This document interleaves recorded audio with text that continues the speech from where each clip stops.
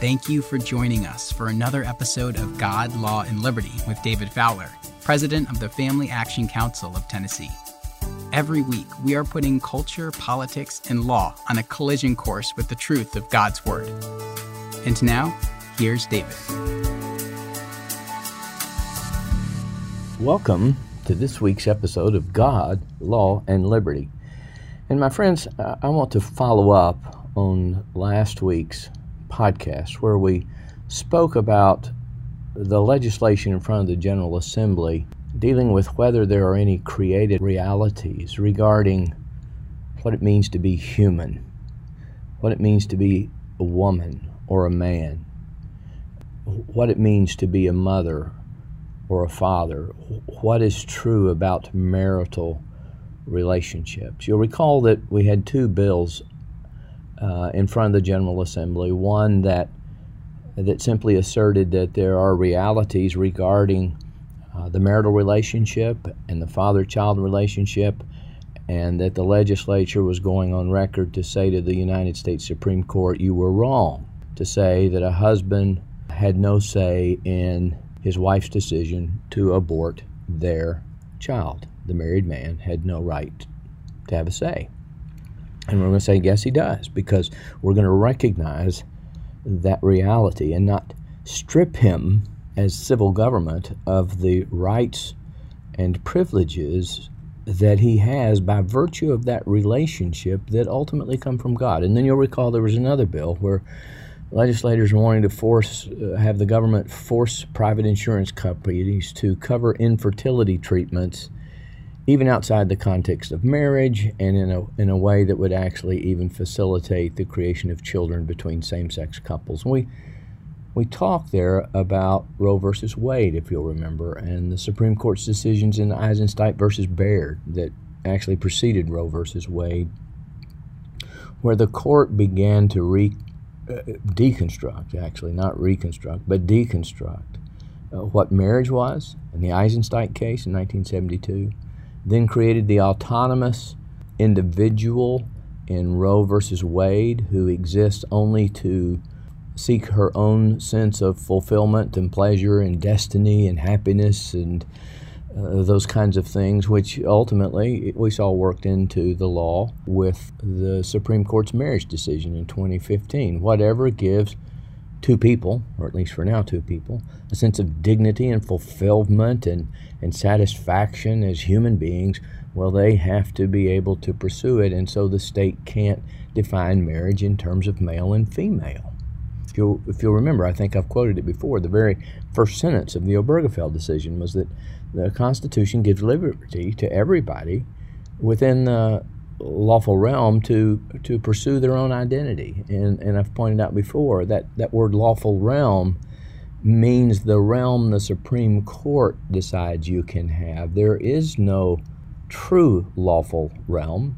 There is no realm that is subject to God, where God gives the meaning, where God creates the reality.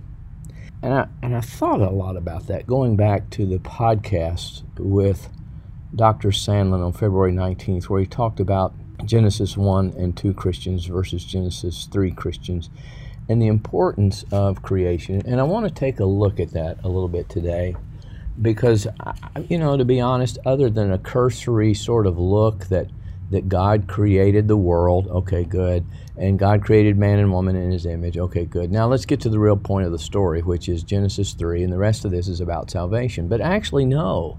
The rest of the Bible is actually an expanded footnote and explication of Genesis 1 and 2, and what God's going to do because of Genesis 3 to restore the purposes that he had for his creation. So I want to begin with some thoughts from a book. I've referenced it before by Herman Bavinck, who was a theologian in the late 1800s and 1900s in the Netherlands. He wrote a series of books, and I have purchased what's called Volume 2, God and Creation. It's if anybody wants to buy it, it's John Bolt, B-O-L-T was the editor, John Vriend, I don't know how you pronounce it, it's probably Dutch as he was, Vriend was the translator. But he says several things here that are very important, and you know, I just never heard them as I grew up. They just weren't part of the doctrine of the church that I was taught, because I was raised really in a Genesis 3 only kind of gospel. So here's the thing, a couple of things that he says that just drive home the point that Dr. Sandlin was making, that I was trying to make last week about how we can see it as the function of the government to mandate your ability to go create children, and how I'd said that concept really flows from a sanctified humanism in which man and woman is the center of the universe, and it's not truly a God-centered view of the world.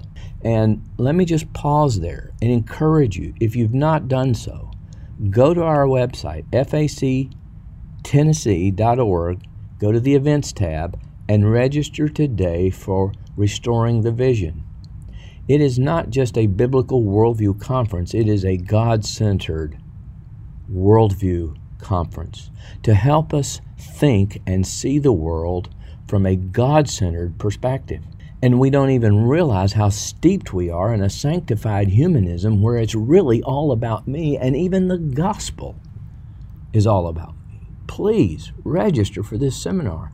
I assure you, you will probably hear things and see it applied to the real world in a way that you've never heard it before. I encourage you to come.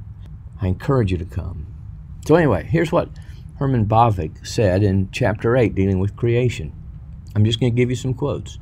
Creation is the initial act and foundation of all divine revelation, and therefore the foundation of all religious and ethical life as well. Notice that he's saying here there's not some religious life and then there's some separate ethical life. It's the foundation for all of life, religious and ethical. Next quote. True religion. Now that's an interesting statement, because now he's calling some religions, perhaps even some Christianities, not true. Of course, if the Christianity is not true, it's not really Christianity, but it's the pseudo-Christianity that's so prevalent in the churches today. And here's what he says. True religion distinguishes itself from all other religions by the fact that it construes the relation between God and the world, including man, as that between the Creator and His creatures. Now, you'd probably say, well, I think every church in the world would say that. And going back to the earliest creeds of the church, other than perhaps the one Jesus is Lord, they all begin with and talk about God as the Creator. Okay, even the Apostles' Creed, the Nicene Creed, all of these creeds talk about God as the Creator. But what happens is we don't have a firm doctrine of God by which we can then understand the nature of that relation and the purpose of that relation. That's why I had Dr. Grant on March 26th. That's why he'll be at Restoring the Vision to say, you know, we can get a lot of things wrong in life. But if we get our view of God, our doctrine of God wrong, we will get everything else wrong, including creation, and therefore including our relation to creation and to God. If you don't start with God, you get everything wrong. Or you might get a few things right, but ultimately they'll be skewed. They'll be off-centered. You'll be just 1 degree off on your trip from Nashville to New York City, and you'll wind up in Niagara Falls or someplace. You see what I'm saying? Now, Bavinck makes this statement. No right relation to God is conceivable apart from this basis, creation. It positions us in the proper relation to God. Okay, then he goes on and makes this statement. Creation is the fundamental dogma. Of course, today we don't like dogma at all, other than the dogma God loves everybody and it's all going to wash out in the end. Oh, isn't it happy, clappy, wonderful, God loves everybody. But he's saying, no, creation is the fundamental dogma. Throughout Scripture, it is in the foreground and is the foundation stone on which the Old and New Covenants rest. You see, there really is no such thing as a Genesis 3 only Christian. That's an emasculated, watered-down, human-focused gospel, which is not really the gospel. When everything centers around, how do I solve my problem, guess who the focus is on? You, not God. Now, we need to think this through a little bit more and understand how this works itself out. Let's begin to do that now in the minutes that remain. One of the things, again, Bavinck says, is the idea of an existence apart from and independent of God occurs nowhere in Scripture. God is the sole, unique, and absolute cause of all that exists. Now that's an easy statement to ascribe to, but you see, when life gets hard, we don't like to think that my existence is actually somehow tied into God because it's not good right now, and that would mean God is not good. So I'm going to turn to the government to solve my problems. He's not opened my womb, and that's expensive to do, to go get fertility treatments my own, so I'm going to go to the government to get them to mandate that for my happiness, as if my happiness can be found independent of God. Now, the same is going to be true of the same-sex couple. You know, they say, for me to have dignity, fulfillment, to not be alone at night, all of those things that heterosexual couples get when they marry, I want all those things too. But, I can't conceive children. So for me to have fulfillment now as this married couple, well, I need to be able to have children, so I'm going to run to the government and have them mandate an insurance company to help me pay for this. Now, the first thing you're going to hear is somebody going to say, yeah, David, but that's what Christians believe, and not everybody believes that. And I'm not requiring everybody to believe that, but what I am saying is, do Christians believe that? And when they go to be legislators and policymakers, do they act like they believe that so that people see and are pointed to the realities of the glory of God, or do we solve their problems so they don't ever have to look at whether they are in right relationship to God and understand that their very existence, their very next breath is dependent upon something outside of themselves, which is true of everything else, you see? I'm entitled to have my beliefs when I go into the legislative chamber, just as the other person's entitled to have theirs. But you see, what happens is we take our God of creation and we shove him in a closet. We shove him in our heart. And we say, okay, we will live as if there is no God because you don't think there is one. Well, why do we do that? Why do we do that? If we really know this God, and we've seen the glory of God, and we know that our destiny and our purpose and our fulfillment and our satisfaction and our joy and contentment as human beings is found in God, then what are we doing? What are we thinking?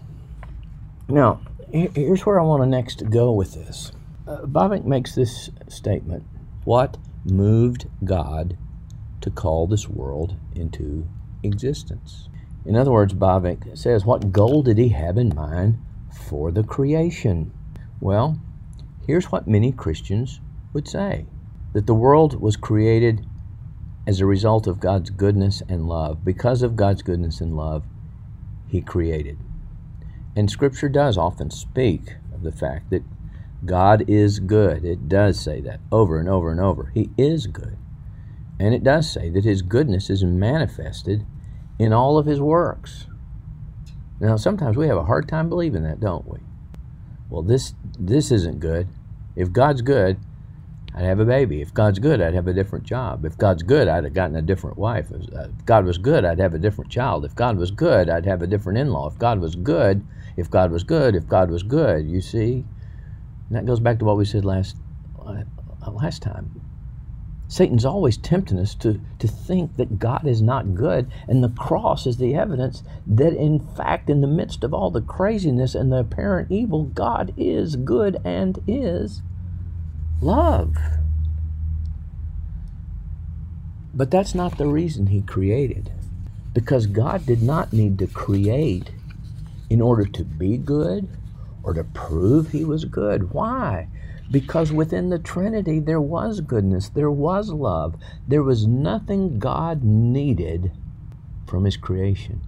That's why He's not served with human hands, as it says in Acts chapter 17. My failure to do something or my doing of something makes no change in the being of God. Okay? So we have to explain then, why did He create? And here's what Bavinck goes on to say, is that we tend to place man in the foreground of creation. And that's why we like to start with Genesis 3. You see, I've got problems, and I need a solution to my problem, and I'm going to go to Genesis 3 and see that God proposed a solution to my problem. We don't start in Genesis 1:1.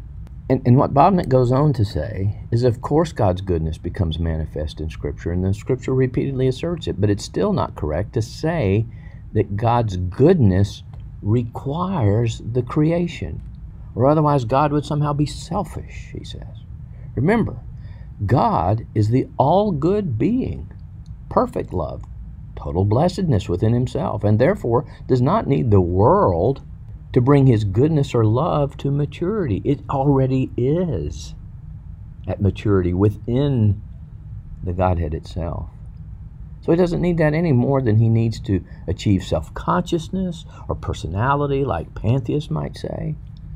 No. It's in the nature of the very case, therefore, that God does not exist for the sake of man, and that man exists for the sake of God.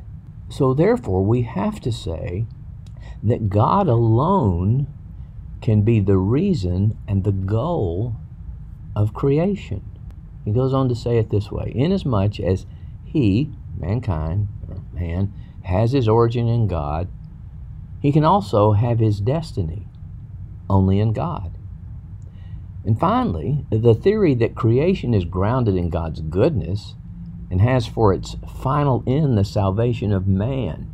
There we go. See the Genesis 3 idea. This is the goal of everything, is the salvation of man. He says this is at variance with reality. The universe is not exhausted by its service to humanity and must therefore have some goal other than the utility to man. See, what he's really saying here is, if the salvation of man is all that this is about, then why are we still here? Why aren't we saved and we go to heaven? What are we supposed to do while we're here? Just bide our time? Do the best we can? See, this gets to the eschatology question. Your protology informs your eschatology. We are here as descendants of the second Adam to do what the first Adam failed to do, that the second Adam did, and we're to continue the work of filling and forming the world, and now in its sinful fallen state, reconciling the things that are skewed and off-center and out of alignment back into alignment. We now have a reason and a purpose for existence other than being saved. Now what do I do? You see, when you take Genesis 1 and 2 out, you remove any destiny or any purpose for man's existence. He's just lost and needs to be saved. No. That's why you can't divorce Genesis 3 from Genesis 1 and 2. So Bavinck goes on. The pedestrian utilitarianism and the self-centered teleology, that means the end purposes, that the end of everything is me. Me. That's what's going on with these bills. I need to be able to abort my baby for me to be fulfilled, so I don't get captured and bound up and tied into this concept of being a wife or a mother. That's the whole idea behind no-fault divorce laws. It's the whole idea for why we have to have same-sex marriage licenses. It's the whole idea behind why we have to mandate that insurance companies provide fertility treatments. It's a self-centered teleology, he says, of the 18th century. And he says it's really been sufficiently refuted. Well, I guess not, because we're still plodding along in the same way here in the 21st. And then he says this: the suffering and pain that is the daily lot of humanity cannot be explained in terms only of God's goodness. I mean, that's what I'm saying. God can't be good if I'm not having this baby. God can't be good if I don't have this job or this promotion or this relationship or this recognition or this legislative seat. So no, we can't explain life in terms of just the goodness of God in light of all the pain and suffering. And then he goes on, he says, the final outcome of the world history, which speaks to us not only of the salvation of the elect, but also of an eternal triumph over the ungodly. That reveals attributes of God entirely different from his goodness and love. You see, we've emasculated God by focusing on ourselves. And then he says this: Scripture accordingly takes another position and points to a higher goal. It says that all of nature is a revelation of God's attributes and a proclaimer of his praise. God created man after his image and for his glory. He glorified himself in the Pharaoh of the Exodus and in the man born blind, John 9:3, and made the wicked for the day of trouble, Proverbs 16:4 and Romans 9:22. Christ came to glorify God, John 17:4, and he bestows all the benefits of grace for his name's sake: redemption, forgiveness, sanctification, and so forth. God gives his glory to no other, Isaiah 42:8. The final goal is that all kingdoms will be subjected to him and every creature will yield to him. Even on earth already he is given glory by all his people, and someday God alone will be great and receive glory from all his creatures. He is the first and the last, the Alpha and the Omega. Of him, through him, and to him are all things, Romans 11:36. And on this basis, Christian theology almost unanimously teaches that the glory of God is the final goal of all of God's works. Now, I'm going to close today with a little bit of a confession. Last week, I just told the Lord, I said, I have to confess that there are times I do not like the idea that I exist solely for your pleasure and your glory. I want something about it to be about me. I want it to be about me, and see, that's the root evil in our heart. It's the root evil in Genesis 3. I really want it to be about me. And the fact that we don't want it to be all about us reveals how far short we have fallen from the glory of God. So I actually read this morning in the Valley of Vision that I often quote from this, and I close with these words from it. Oh Lord, help me never to expect any happiness from the world, but only in thee. Let me not think I shall be more happy by living to myself, for I can only be happy if I'm employed for thee, and if I desire to live in this world only to do and suffer what thou dost allot me. Teach me that if I do not live a life that satisfies you, I will not live a life that will satisfy me. Wow, that's a hard thing to get through my head. But see, here's the truth. Whatever it is we trust in, from that, we're going to expect happiness. And when we're looking only at our own circumstances and not at our circumstances in relation to this God who gave his only Son for us on the cross, then we're putting our happiness in something other than God. And I believe that when we can get to that point that we realize, I will never be satisfied by myself until I'm satisfied with you. We will not be like Paul and Silas, able to thank God and praise God even in prison. Thank you for joining me today, and I'll look forward to seeing you next week on God, Law, and Liberty. If you enjoyed this episode, please subscribe to the podcast. And if you want to help spread the word, please give us a 5-star review and tell your friends to subscribe too. God, Law, and Liberty is available on Apple Podcasts, Spotify, and wherever you listen to podcasts. For more information, please visit us at www.facttennessee.org. That's FACTennessee.org. And please follow us on Facebook, Twitter, and Instagram at Fact Tennessee.